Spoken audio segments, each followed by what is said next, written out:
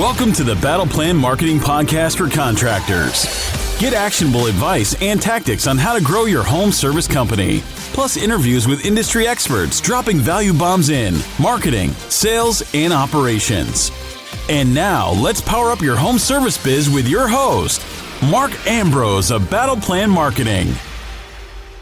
All right. Hello, home service pros, and welcome to the Battle Plan Marketing Podcast, episode number 53. Today, we're going to talk about how to increase your profit margins and make more money for your home service business. We've got 10 quick tips to help you get there. The number one way, of course, is to increase your prices, which most of you should probably do. Most home service companies price their services way too low. All too often, you base your prices on what the competition charges. And since the majority of home service companies go out of business because their prices are too low, that's a pretty terrible starting point for your prices. Instead, price your services according to the actual cost and your desired profits. Do the math with your accountant. What's the real cost to roll out a truck for a service call for 1 hour? Include all of your indirect costs in your prices: salaries, office, warehouse, insurance, trucks, employee benefits, vacations, profits, your salary, and more. This is discussed in great detail in episode number 2 and in our interview with CPA Megan Likes in episode number 15. If you don't want to go through all that,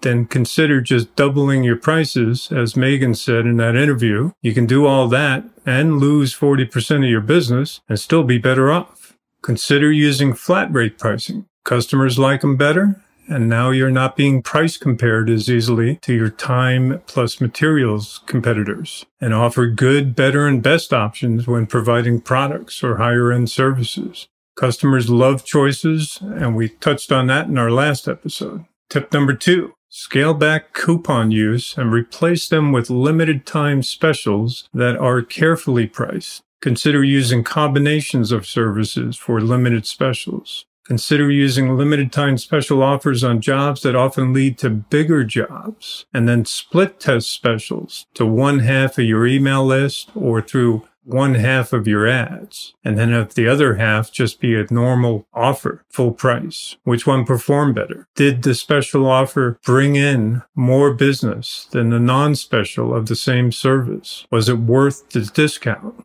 Tip number 3, include financing options for high-ticket products and services, like we mentioned in our last episode. That will help you close more of those higher-ticket sales, which usually have higher margins. Tip number 4, get more sales from your existing customers by staying connected. We've repeated this mantra in many episodes. Use an email newsletter, automated referral program to stay connected to your existing clients and encourage repeat sales and more referrals. Tip number 5, streamline your systems. Improve your sales processes and sales conversions with automation. Use a CRM and create immediate sales pipeline communications that go out the second you get a new lead. Have it send out a text, voicemail, and email saying that your team will be in contact soon. Have that messaging provide information about what the prospect's interest is and about your team in those communications. Let them get a jump start on knowing, liking, and trusting your company before a salesperson or CSR even contacts them. Tip number 6, eliminate poor performers. Stop going out on jobs that are too small or don't have good margins. Refer that business out to another company.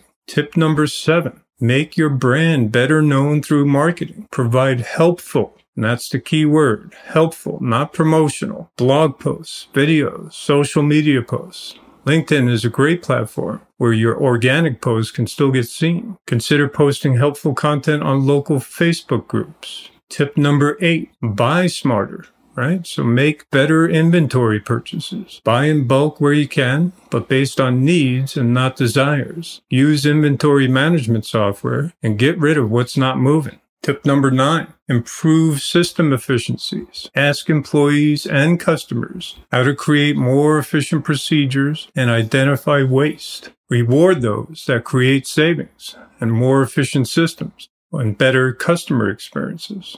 Check out our podcast episode number 4 titled The Number One Marketing Tip of All Time for more information on improving efficiencies and your customer's experience. And lastly, tip number 10, automate everything possible. Your sales pipeline, sales messages, accounting systems, reputation management, email marketing, and more.